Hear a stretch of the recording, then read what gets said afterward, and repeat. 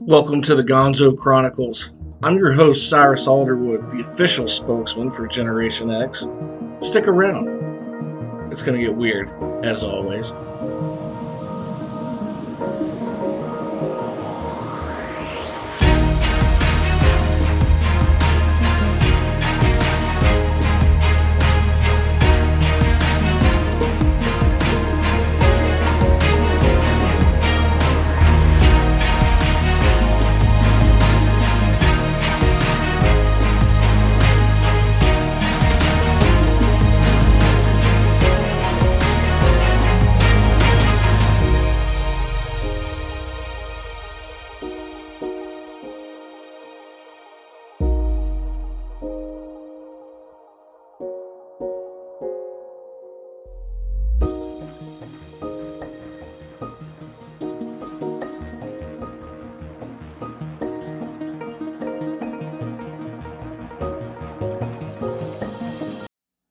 Today's September 9th, 2021. 2 days from now, we are going to experience the 20th anniversary of the 9/11 terrorist attacks that happened in New York City, Shanksville, Pennsylvania, and the Pentagon. And I remember that day. What a terrible, terrible day. And it seems like time has passed, and now we have a generation of kids who never experienced what this was like. And it seems like people just sort of want to forget it. And I don't like that. I don't agree with that. As a matter of fact, I think these things should be taught in every high school and probably even middle school so the kids could see actually what happened on our soil. I did see some interesting news articles or news broadcasts on television that showed some teachers actually doing a really great job explaining what happened and making it real to these students because it's just as real to those of us that witnessed 9/11 all those years ago. So my question to you, drop me an email or respond to this podcast if you see it posted on Facebook or Twitter or wherever. Where were you on 9/11? Where were you when you saw the buildings come down? I was in Cincinnati, and I remember crying and just talking to my sister Tammy at the time, and just saying, this is our generation's Pearl Harbor. It's that moment. And you never think about, we're living in interesting times. You never really think about you're living in history. But we were, didn't even know it. And the world has been a very dangerous place ever since. But, as we look back at 9/11, just to kind of keep with the theme of this show, there was other terrorist attacks that actually happened on American soil. And we can all think back and remember the Oklahoma City Federal Building, the bombing in 1995. Um, but there was actually another bombing historically. And I'm going to keep this show brief, and I'll definitely be doing another one over the weekend. But until the Oklahoma City bombing, um, the worst act of terror that ever occurred on American soil happened at 12:01 p.m. September 16th, also September, a few days away, in 1920. And this is I actually pulled up an old article I'm going to read to you as well that goes back to that. But basically, what had happened, Wall Street was bombed on September 16th, 1920.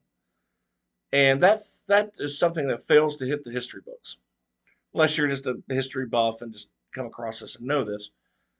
But September 6th, 1920, a wagon pulled up close to the offices of J.P. Morgan right on Wall Street.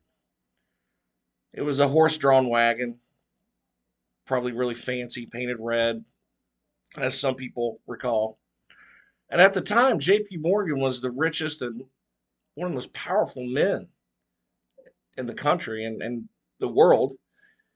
And he was hated. He was widely hated. The driver of the wagon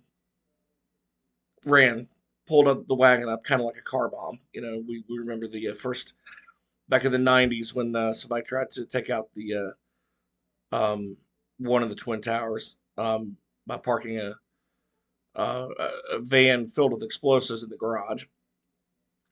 So this is kind of like that. He pulls the wagon up, flees.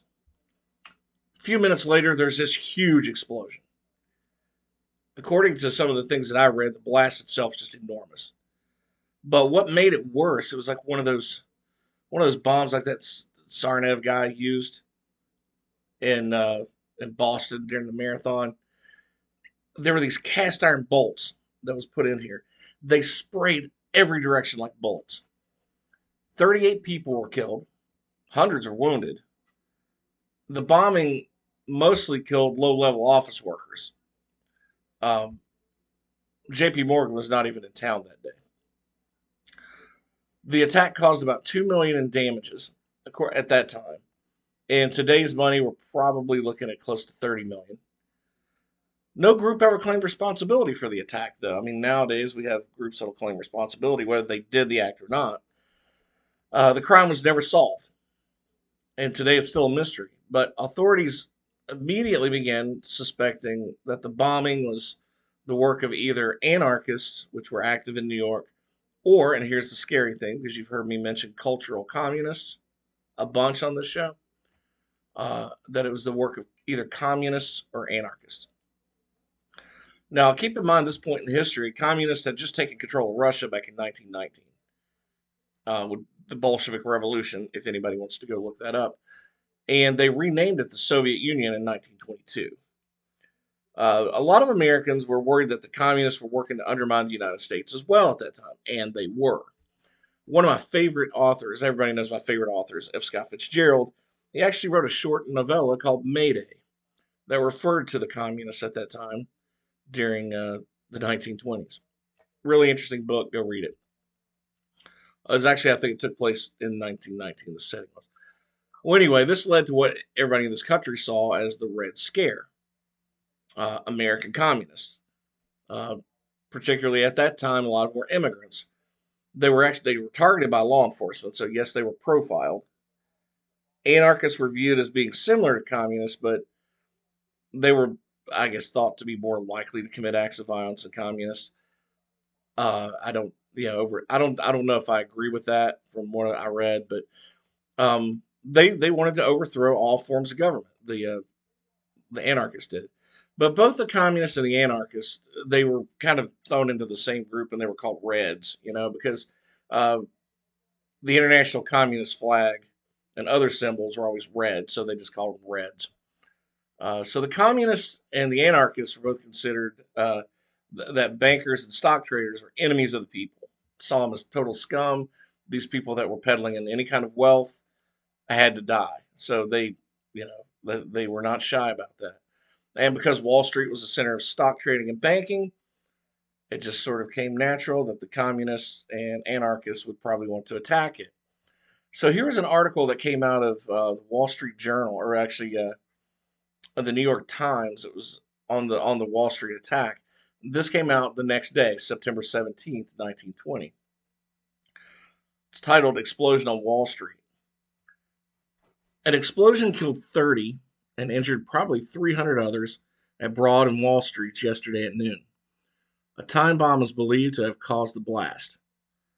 Its explosion shattered windows for blocks around and created great panic throughout the Wall Street area. The street where the explosion occurred was filled with the bodies of dead and injured victims. Police say the disaster was caused by a bomb that was left in an uncovered one-horse wagon. The wagon was parked directly across the street from the J.P. Morgan building. It is suspected that Morgan was the intended target, and for that reason, 30 detectives were placed around his home last night. No arrest has been made as of yet, but authorities are convinced the terrible blast was the work of Reds. Middle-class workers were victims. The attack was carefully plotted and executed, but it does not seem to have hit its intended target. Men of wealth and power escaped any harm, and the great force of the blow fell on the middle-class workers. The plotters evidently timed the bombing for an hour when the streets would be crowded, but they chose a time when only clerks and messengers were on the street. The big bankers were all safely indoors or away from Wall Street, and Morgan himself was in Europe. Money and gold were safe. Though the explosion occurred within yards of fabulous riches, The amount missing last night was only around 80,000. Some of that was dropped by messengers and might be recovered, while some of it might have been destroyed. Around 900 million worth of gold was stored in vaults on the street where the explosion occurred, but none of it was lost. In addition, Morgan's vaults and those of other famous banks in the area contained many millions of dollars. However, not a dollar was lost except that little bit that was being carried by messengers when the blast occurred. Within minutes of the explosion, trading was halted. The focus of Wall Street quickly shifted to protecting the billions of dollars that were suddenly endangered. Around Broad Street, the stock exchange was running at full steam when the blast occurred. After William H. Remick, president of the stock exchange, heard the terrific roar, followed by terrified cries and running footsteps, he quietly said, "I think we had better stop trading for the day." A second later, Remick rang the gong that closed the trading houses for the day. The wires flashed the news of the closing, and a few moments later, trading houses in other big cities shut down as well. All will reopen today. Wow. So, it's terrible to see what happened, in these places. So terrorism has happened here before. When you see that happen, I don't know. In the recent memory, do you have visions of streets burning and buildings burning and people out rioting? I mean, it brings back some of those memories of those days of what they call the Reds that were wreaking havoc and plotting in silence and secrecy to harm Americans and you know the wealth center. So anyway, as we get close to 9/11, um, I think of all the folks that have suffered since that time, people who have lost loved ones in war in Iraq and Afghanistan, the blood and treasure that's been spilled, and for whatever reason, the debacles that have happened, and Americans still trapped in Afghanistan, regardless of what our politicians tell us, that they may be there willingly or not, or it's so many bad things could possibly happen and probably will. But as we get close to 9/11, um, take a moment of silence to remember where you were at that day and how you felt. And if you're the kind of person like me that keeps a journal, or likes to write things down, write down the emotions that you felt that day and then how you feel today. It's amazing how over 20 years perspectives change, because we have more history behind us. But the sadness of the loss doesn't go away. There's the sheer shock and horror anytime you see those buildings coming down, people jumping out of windows to not burn to death. I mean, these things are still haunting. And I know this is kind of a somber episode, but it is the 20th anniversary, and let us hope and pray that as we get to the 20th anniversary, we don't see any other terrorist attacks, um, on this country that you know some people may want to perpetrate just because that's the anniversary and it makes them feel powerful. And yeah, just remember those fallen soldiers and the honor and dignity at which they carried themselves, and the bravery of those people who took that plane down in that field in Pennsylvania so that it didn't go to the White House or the Capitol building. And let's think about who we hold accountable for our foreign policy, because there are a lot of people that are in power that don't have kids of their own or families of their own over there. It's always folks that are like you listening to the show, working class, hardworking taxpayers, people from everyday walks of life, business owners, whatever, blue collar, white collar. It's our families that pay the brunt. We pay the cost in taxes, we pay the cost in blood and treasure to our own families and friends. So keep those things in mind, and as we move forward past 20 years after 9/11, let's hope we make our country a better place. One of the best things about that ever came out of that was the day after. Everybody in America was one. We had a great spirit, a spirit of unity and love for one another and respect for one another, regardless of politics. We weren't political. We were Americans, and that was beautiful. Let's see if we can get back to that. Thanks again for listening to the Gonzo Chronicles. I'll be back soon with something probably a little bit more fun. In the meantime, I'm going to go finish listening to enjoying the rest of UFO Congress this week. If you haven't had a chance to go to that this year, it's virtual. Go to ufocongress.com. There's a store on there where you can buy some really cool stuff too. And you can actually, if you go on, even if you pay for the entry now, you got all those sessions that you can go back and watch. A lot of great films that were submitted to. So I've been watching films, documentaries, listening to contactees and abductees and their stories, listening to people like Lou Elizondo. A lot of great speakers, actually. So the folks that are running it this year are doing a great job. And I think one of their names are Kathy Brard.